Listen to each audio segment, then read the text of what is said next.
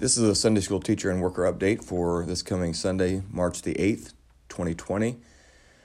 This Sunday, the 7th grade through the Navigators will all be in the auditorium for Sunday school with a guest speaker, Brother Bruce Humbert. Brother Humbert was a pastor for some 30 years at the Sauk Trail Baptist Temple in Illinois. So I'm looking forward to having him come. And anytime a pastor has been at a place that long and been in ministry that long, certainly there's something that he can teach us and from the Word of God. And so I'm looking forward to that. Be in much prayer for the guest preacher this week. And let's work together to get our entire class present this week. As I said before, a week where we have a guest speaker or guest Sunday school or whatever the case is not time to take off. It's really time to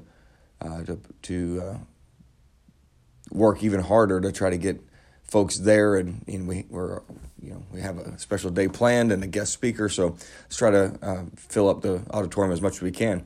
Also, don't forget that we spring forward this week.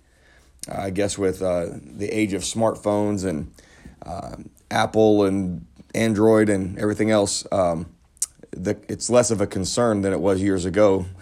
Years ago, before all the automatic updates and everything else, it was a real big deal. People would miss church and Sunday school and buses, but obviously it's less of a concern than it was. But nonetheless, it can catch a few people off guard if we're not careful. So just remember that. This coming Tuesday night for Acts Soul Winning, we're going to have a big door knocking push. The bus will go out, and so the plan is just to saturate our area with the gospel. So we'll be meeting with the zone leaders here pretty soon. We'll have a few new zone leaders and, get in your zone and really just work that area while we have daylight and, all through the rest of the month of March, all through the month of April. And then, of course, in May, we'll not have the meeting, but certainly the zones will still be available and material will be available. And then kick it off again in June, July, August, big kickoff in September, and then, of course, October. And then, obviously, the time changes, sometime in November, but we can get 6 or 7 really, good months in a row where we can make an impact in our community. So let's just make plans to go knock on some doors this week, take out the John and Romans and the school flyers and the tracts, and just give these gifts to as many people as we can. And looking forward, if God opens the door, to present the gospel to an individual that would, of course, put the icing on the cake there. So let's see here. For those that teach the younger grades in Sunday school, this update is obviously for you as well. We ordered new curriculum for the kids. We're appreciate your patience as we're trying to find the best curriculum to aid your teaching of the Word of God. I understand sometimes there's lapses and overlaps where there's no curriculum, but we're trying to find the right curriculum for that age group. We remember, the Bible is the textbook for Sunday school. So whether you're teaching the nursery or all the way up to the Navigators and everything in between, the Bible is the textbook for Sunday school. However, we get curriculum to try to aid in the teaching of the Word of God. So all the curriculum and resources that we try to provide are supplementary to the Bible. So even though there might be overlaps and different things like this, and lapses in coverage of time where you have curriculum and the right curriculum, or this kind of curriculum or that kind of curriculum, the bottom line is the Bible is the textbook. So even when we have curriculum and even when we find curriculum that we like, it's still secondary to the Bible. So just wanted to throw that out there and make sure that our philosophy is kind of permeates through the entire Sunday school program, that we want to develop a love for the Bible. That's what we want. So remember that there are natural high and low days in the cycle of attendance at church.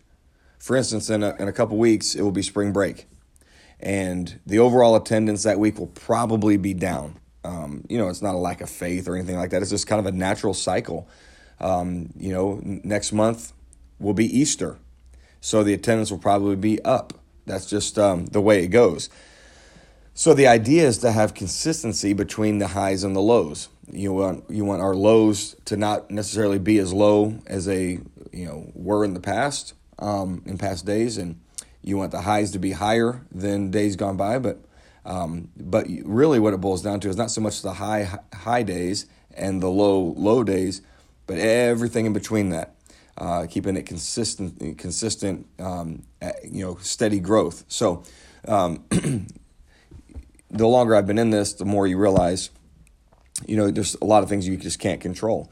You can't control when, people go on vacation, and nor do I want to control that, right? I mean, we're thankful for the time that people spend and invest here at Westgate. Certainly for families to spend time together and go on vacation and, get away for a little while and unplug. And, I think it's an important part of life, and I certainly recommend folks do it, whether you do a vacation or a staycation or whatever, but certainly having time together, we promote that.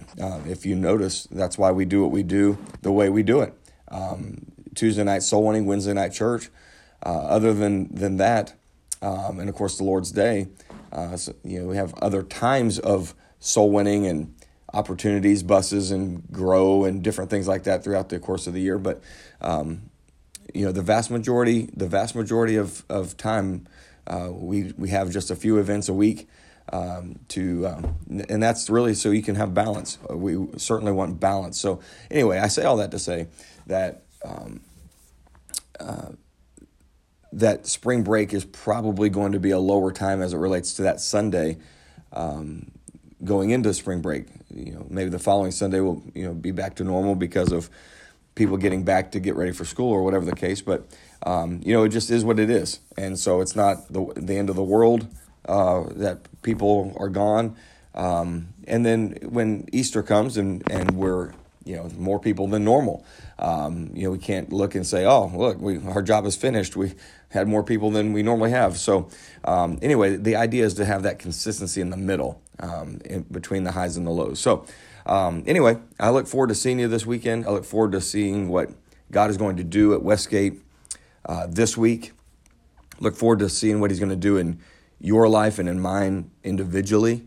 We talked about that last week in a sermon, how we just serve a very personal and individual God, and that he was gracious enough to speak to the masses, but then turned and looked at Peter and commanded him to launch out. And so I just think it's a blessing to see what God's doing in the lives of people, and then overall in the church here. And so anyway, I know this is a little bit late this week. A lot going on. We're getting ready for youth conference coming up at the end of the month. So we've been building a massive Basketball Connect 4.